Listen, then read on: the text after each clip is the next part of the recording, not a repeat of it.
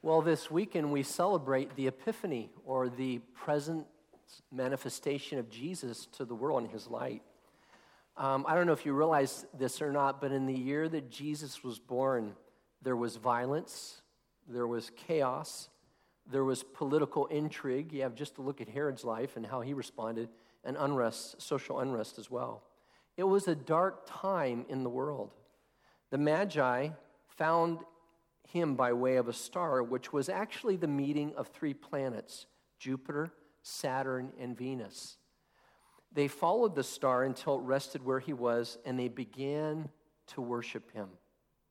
In a time where it was dark, light was brought into our world.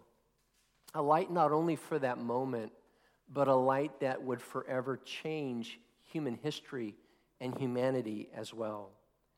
Jesus stepped into the chaos and brought peace and redemption.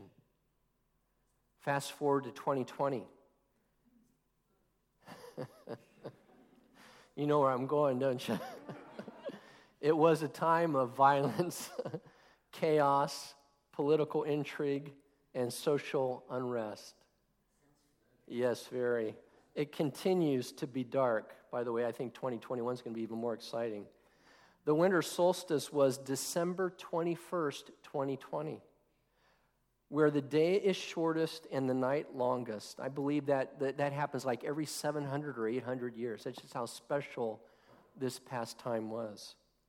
It's literally the darkest day and is the start of the cold, dark winter season. But on that darkest day of December 20th, 2020, Jupiter and Saturn met, giving us the Christmas star. I believe this is a beautiful reminder and a sign for the hour in which we live, that even in the darkest of times, light will step in and prevail. Jesus is here as he makes all things new. And so in a very special way, as we celebrate this Epiphany weekend, I think it's a very special Epiphany weekend for us. Just like I mentioned over Christmas, that was a very special Christmas week for us, as special as the year 2020 was for us as well. I don't believe it's a coincidence that we happen to be around during 2020 when the Christmas star happened to appear that Christmas week as a reminder to you and me of the birth of Jesus Christ and his light coming into the world in a powerful, incredible, and life-changing way. Christ the light was manifested to the world. You know, the reality is that the wise men sought him. They traveled over many months from their country to ultimately reach where Jesus was as they followed that star. God spoke to the Magi through the heavens using their astrology. God spoke to Israel through their prophets that the Messiah would be born in Bethlehem. But the Jews didn't practice astrology. In fact, the Old Testament forbid it and tied it to pagan philosophy. But you see, the light was breaking forth upon humanity. You know, the reality is, it says in John 3:16, "For God so loved the world." That means the world. That means everybody. And what that means is that as the light was breaking forth upon humanity, God was reaching out to both Gentile and Jew. And God manifested Jesus to everyone who would listen to him. And so one of the ways in which God spoke in that time in the nations of the East was to the Magi, these very wise men of the day, through the stars. They weren't Jews. They didn't know about the prophecy of the Messiah, but they knew astrology. And they knew that when these three planets aligned in this special configuration, in this once-in-a-lifetime occurrence, it signified to them that a very royal king was going to be born. It was a very special event. And in fact, it was so special that they were to go and worship this king, that God moved on their heart to do that. And so one of the things that's important for you and I to realize is that God wants to share the good news with the world. And God will do that in any way that people can receive it. Now, when I grew up, my mom and dad did horoscopes. Bad. Shouldn't do that. But as an 8-year-old, a 10-year-old, I wasn't about to tell my mom and dad that, right? So I don't do that. I don't follow that stuff. But I know how powerful that can be in people's lives. And for these astronomers, for these people who knew the stars, God was speaking to them in a language that they would understand. And someone very royal, the King of Kings, was coming. And God led them by that star to Jesus, and they worshiped him. And I believe they came to the Lord Jesus in that moment, and I believe they went back to their land, and they shared Jesus with everybody that they knew. I believe God evangelized their part of the world through them. And again, even God reached out through the Jewish people. Isaiah 60, the prophets, "Arise, shine, for your light has come, and the glory of the Lord has risen upon you. Lift up your eyes and look around. Nations shall come to your light, and kings to the brightness of your dawn." So again, the prophetic word through Isaiah to the people of Israel, some 700 or 800 years before Jesus was even born, was this prophecy of a great light coming into the darkness, and that this king would be God's son, the Messiah, the promised one, who would bring redemption to all of humanity. So again, God was speaking to the people of Israel in a very powerful and real way about the person of Jesus Christ.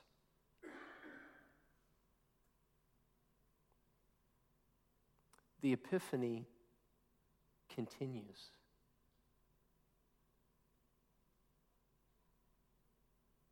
The manifestation of Jesus' light in the midst of great darkness continues. I believe that was part of the message of this past year as the Christmas star happened in, of all years, 2020. It was a manifestation to you and me that God is aware of the time in which we're living. And I believe in a very special way, Christ's light is going to be manifested through his church in a very powerful, transforming way that will turn this world upside down and usher it into God's light. What have we been praying for the past 12 years in this place? Repentance and revival, a great awakening. I've been praying for that for 30 years since I was in the Persian Gulf as a Navy chaplain. So I thank God for these little signs that give me a lot of encouragement that we're heading in the right direction. One of the important things for you and I to realize, as the light is manifested in the darkness, it's going to illuminate what's there. And what happens is, invariably, when the light illuminates what's in the darkness, people go, "Oh my gosh, I didn't even know that was there." Or, "I knew it was there and I wish you never saw it," right? You have two different groups of people. The group of people that are seeing for the first time what's always been there, the corruption, crime, all that kind of stuff. The evil, the sin, the brokenness. But that's not the whole story. The light is also illuminating the darkness that it might take possession of that place and bring healing and transformation and grace. Light is a multidimensional force in our lives if we will allow it to be. During this Epiphany season, which again I say to you is a special season, especially at the beginning of this year, as more and more darkness is going to be revealed in so many different ways, I believe it is an invitation from God to first of all see what is there. Don't you pretend it's not there. Don't be part of the lie. Because that's what the people of the lie are going to want you to do. The people of the lie are going to intimidate you and threaten you and do all kinds of stuff to try to co-opt you to not see what's there. Don't you dare be a part of that, because you're going into the camp of darkness or the camp of the enemy. And God will judge you accordingly if you do that in this hour. Because God is calling you and me to be part of the light. And that's to be honest about what you see. Yeah, you know what? That's there. That happened. Oh, no, it didn't. Oh, yes, it did. That's exactly what happened. That's exactly what occurred. Oh, no, that didn't really occur. Oh, yes, it really did. Yes, it did. Yes, that is there. Yes, that did happen.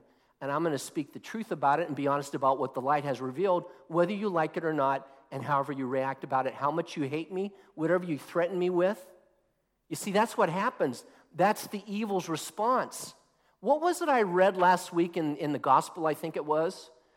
You know, the Lord came into the world that was his own, and yet they did not accept him.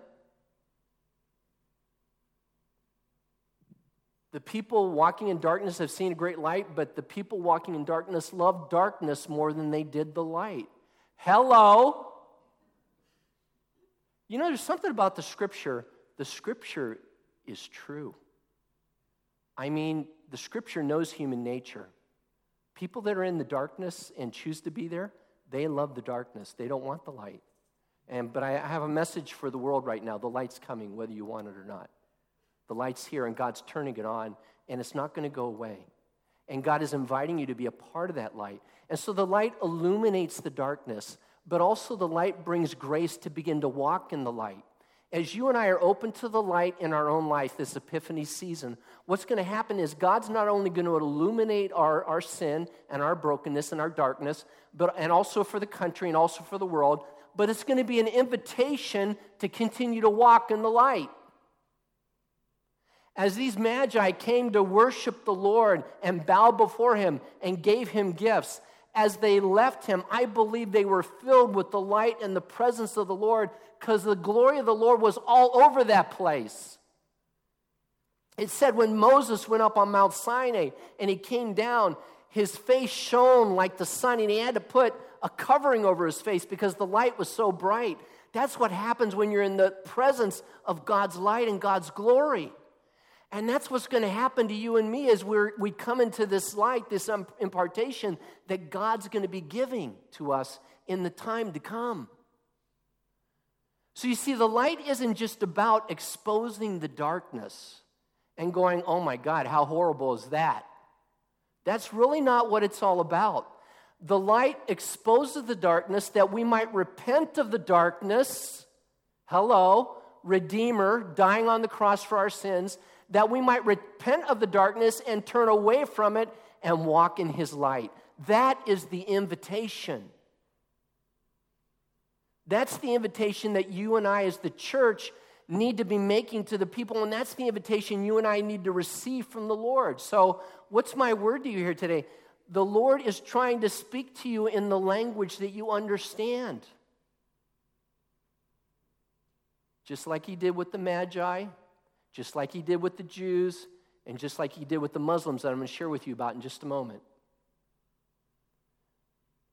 Your conscience. Your conscience. What's your conscience telling you? You really shouldn't be doing that. Doing it in secret. Nobody's around. In the dark. You really shouldn't be doing that. That's your conscience.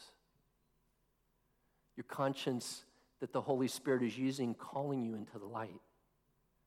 No, you really don't want to be a part of that light. You don't want to be a part of what's going on here. You need to move in this direction. Again, we're living in a time where you can't sit on the fence anymore.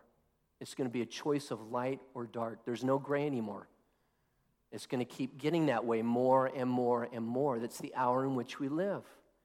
Thank God. Been praying for this for 12 years. You got to go through this to get ready for the repentance and the revival that's coming. Thank God for it. Thank God. So pray for me as I pray for you that we would be open to the multidimensionality of the light in our life. The light will not only expose the darkness and the sin in our life, but it will also want to remain there in that place, illuminating it, getting the stink out, cleaning some stuff up, and inhabiting that part of your being so that it is more and more and more full of His light and not your darkness. And this is what salvation is. This is what holiness is. This is what redemption is all about. And as you and I walk in that light, as He is in the light, as we walk in His love, as He is in love, that will cleanse us from all sin. And that's what we desperately need in this hour. And that's what God wants to give us. It's all lining up. You're alive at a very exciting time in human history, truly, on so many different levels. So the Epiphany continues in a very special way. One final story. Joel Rosenberg's Epicenter shares a pastor's story that Muslims are seeing visions of Jesus Christ. He is coming and speaking to them. Shiite Muslims are repenting, giving their lives to Him, and becoming His followers. I haven't met any Shiite Christians who converted because someone shared the gospel with them. They have all come to faith through dreams and visions. We help them study the Bible, meet other believers, and grow in faith. It's a message I've heard from nearly every Middle East Christian leader. Guess what happens when you share the gospel in the Middle East in a Muslim country? They kill you. It's not complicated. They will chop your head off in the middle of the square and praise Allah that they followed Him and got rid of another unbeliever. So what does Jesus do? He shows up in dreams and visions. Can't kill that. Can't put that in the village square. Can't interfere with that. And He's bringing Muslims to Him through those visions. Just like He showed up to Saul on the Damascus road in an unmistakable vision and revelation of Jesus of Nazareth, literally knocked him off his horse and changed the rest of his life.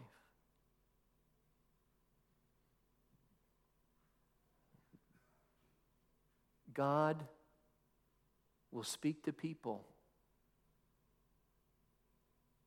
in whatever language they need to hear. God is not limited by our language. He created all of it. There's even things that He knows and He wants to communicate to us in certain ways that we're not ready to receive yet, but in time we will, because God is limitless. So, in closing, there was an Al-Qaeda member, leader of an Al-Qaeda cell that was in jail, along with his other Al-Qaeda members that had been arrested. This was, I think, somewhere in Malaysia or something like that. So he's in jail. It was for some terrorism they had committed. Guess what happens in his jail cell? Jesus appears to him.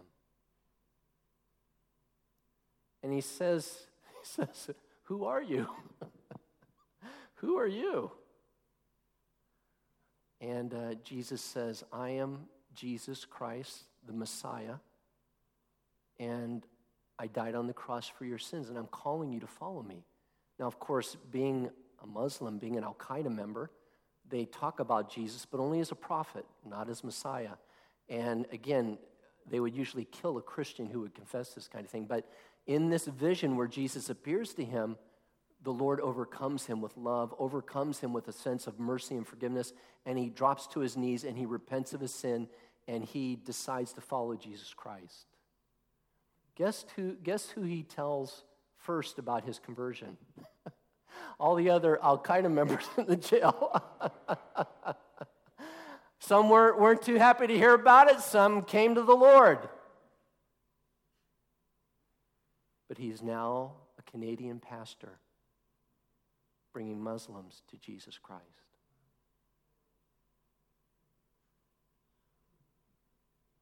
The epiphany continues. God will speak to any human being in whatever language they're able to receive it. That he is Lord and Savior, that he is the light who has come into the world and is especially the light coming into their darkness and inviting them to follow him as their Lord and Savior. This is the great trust that the Lord has given to you and me, that we would be a part of his light, that we would allow that light more and more to fill us to overflowing, that when people see us, they see and feel and know the touch of Jesus, the light of Jesus. And they will come to him in an epiphany of his light and his love and his mercy. May it be so for us this year. In the name of the Father, and the Son, and the Holy Spirit. Amen. Amen.